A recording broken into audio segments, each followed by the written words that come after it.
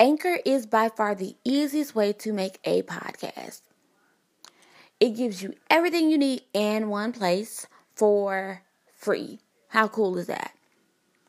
And then you can use it right from your phone, your iPad, your tablet. Download the app, record your podcast, and that's it. And there are so many creative tools that you can use to make your podcast amazing. You can import music. You can edit and re-record as often as you like to your perfection. You don't have to worry about your podcast being distributed because they take care of that for you. They make sure your podcast is visible on Spotify, Apple, Google, and the list goes on. And then you can easily make money with no minimum listenership. If I were you, I would advise you to use Anchor. Good morning, podcasters. This is your girl, KDC, coming back on once again. The other day, I don't know why I was writing and instantly it just hit my spirit, counted out to be counted on. And I began to think about how a lot of times we see people and we never know what they're facing, what they're going through. We may see the smile on their face. We may see them laughing. We may see them doing everything that we would consider to be normal, not realizing on the inside the conflict and turmoil they may be facing. A lot of times we see people not knowing that they faced rejection, not knowing that they've been pushed to the side, not knowing that they've been belittled and considered inadequate. And the best thing I like about it is where in the scripture it talks about being the head and not the tail. Then it goes on to say, being the lender and not the borrower. And sometimes, people look at it and they base it on financial gain. But even spiritually, even mentally, when you're above and not beneath, that means you have the power to control where you are. And as God gives you power, you control where you're going in regards to your destiny. And being honest, money can only get so far. Wealth and riches can only go so far. They can't buy you happiness. They cannot buy you a peace of mind. And furthermore, they cannot get you into heaven. Over in the New Testament, dealing with the rich man and Lazarus. At the end of the day, with all his riches, the rich man died and went to hell.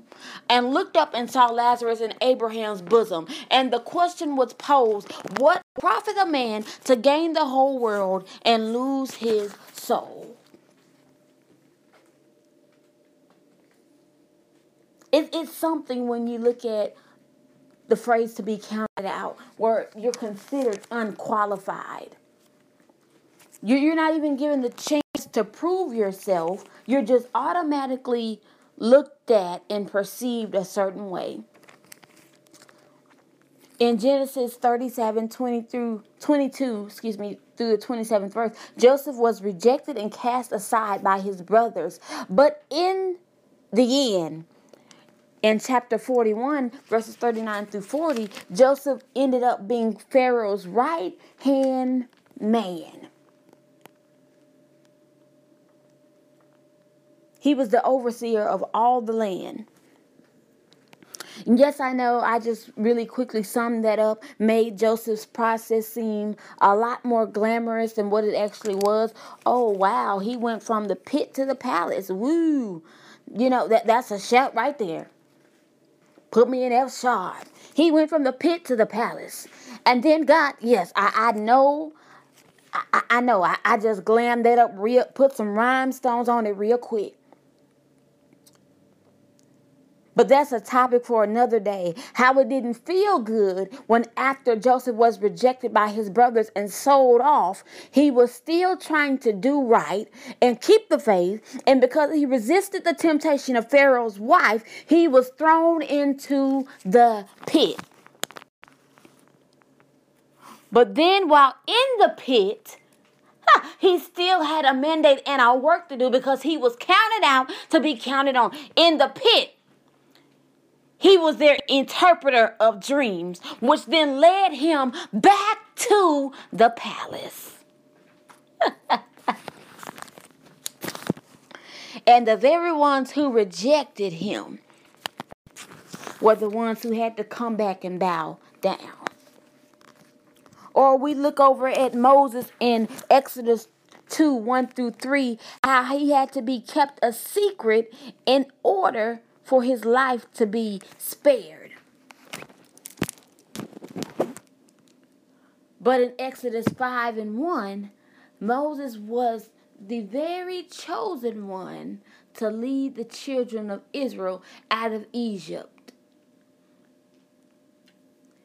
In Exodus chapter 14, verses 27 to 31, he did just that as the children of Israel crossed over the Red Sea as God instructed Moses to stretch out his rod. No, I'm pretty sure that the process did not feel good.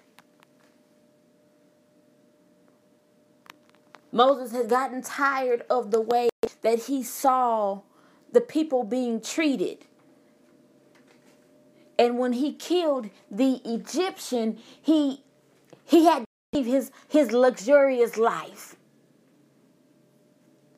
He had to leave the grapes and the caviar and the steak and fend for himself. Now he eating bread and bologna and cheese and crackers.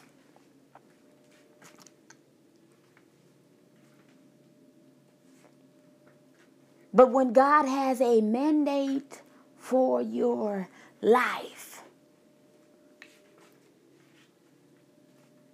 I don't care what you try to do, where you try to go, what you try to do, until that mandate is fulfilled. Until you begin to operate in what he told you to do. That's another story for another day. To be counted out simply means that God is considering you for the task. When God considers you, I don't care how small it may seem in someone else's eyes, you have big shoes to fill.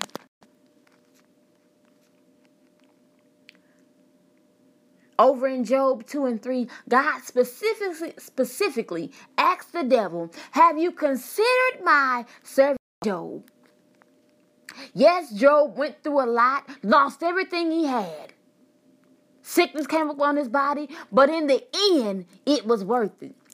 Job 42 and 10, God gave Job double for his trouble. Psalms 34 and 19 tells us that many are the afflictions of the righteous, but God delivers us out of them all.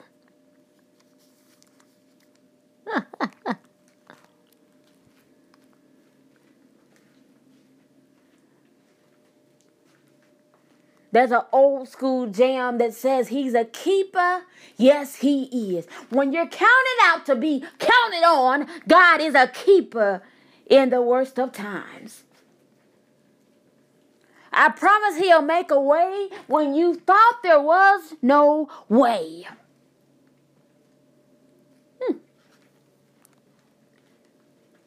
He becomes a wheel in the middle of the wheel.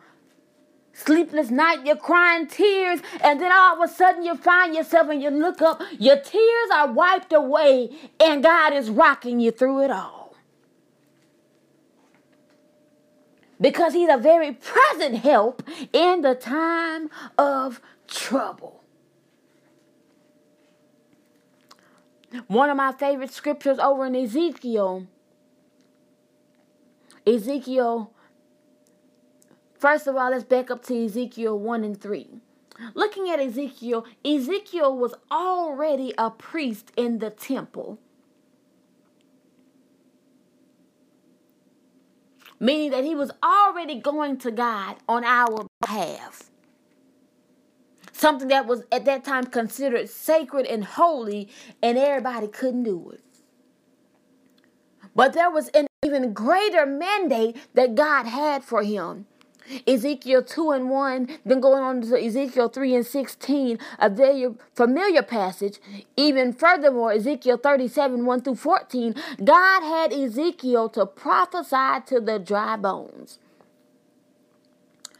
First of all, this valley that the dry bones were in was not only, one, a low place, but two, it was a dry place. Oh my God, you're low and dry all at the same time. Wow. In addition to God calling Ezekiel to this valley, it was full of bones. When one looks at the bones, one sees something or someone representing weakness, or possibly already lacking any form or shape of life or an existence. So Ezekiel is called to speak life back into something that was dead, lifeless. Okay. So not only are you going to God, bearing the burdens of the people, but now God has given you the mandate to speak life into a dead situation. Woo! Oh my God. To be counted out, I know it does not always feel good. I know it doesn't always look good. But in the end, it's for my good. There's an old song that says, it will work out for the good of them who love the Lord. And it's based on the scriptures, Romans 8:28. For all things work together for the good of them who love the Lord.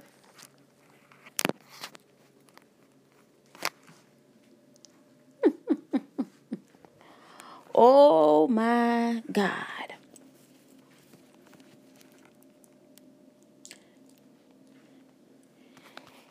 It's going to work out for my good. Why? Because I love God. Oh, God. He's going to make a way out of no way. Why? Because I love him. Oh, God. Why do I love him? Not because of what he's done, but because of who he is. Because of the deity of him just being God all by himself. In the beginning, it said God created the heavens and the earth. Then it goes on into the New Testament in John, where it said, in the beginning, God was the Word, and the Word was with God. Just for who he is. I don't care if he does nothing else, but yet and still he's able. When he went to Calvary's cross and he hung there on the cross in between two thieves. And that was all power in his hand. He didn't distinguish whether we was black, white, yellow, brown. All he saw was the souls that were at stake. Then when he died, and it talks about how he went down into the grave and took the stinger out of death. And he took all the power that we didn't have the authority to give.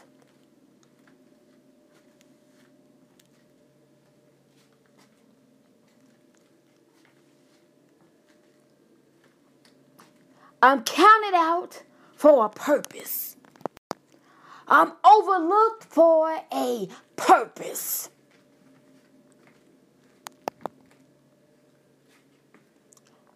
I don't care if it's merely to be a gatekeeper at the door. Sometimes the gatekeeper is the first person you see before you walk into the sanctuary. If I can greet you with a smile and a hug, and that shifts your atmosphere and uplifts your countenance, then I've done what I was called to do. I don't care if I'm merely a choir member in the choir. If I can sing till I can't sing no more, the anointing is going to flow through my voice. And in the scripture, it says the anointing destroys the yoke.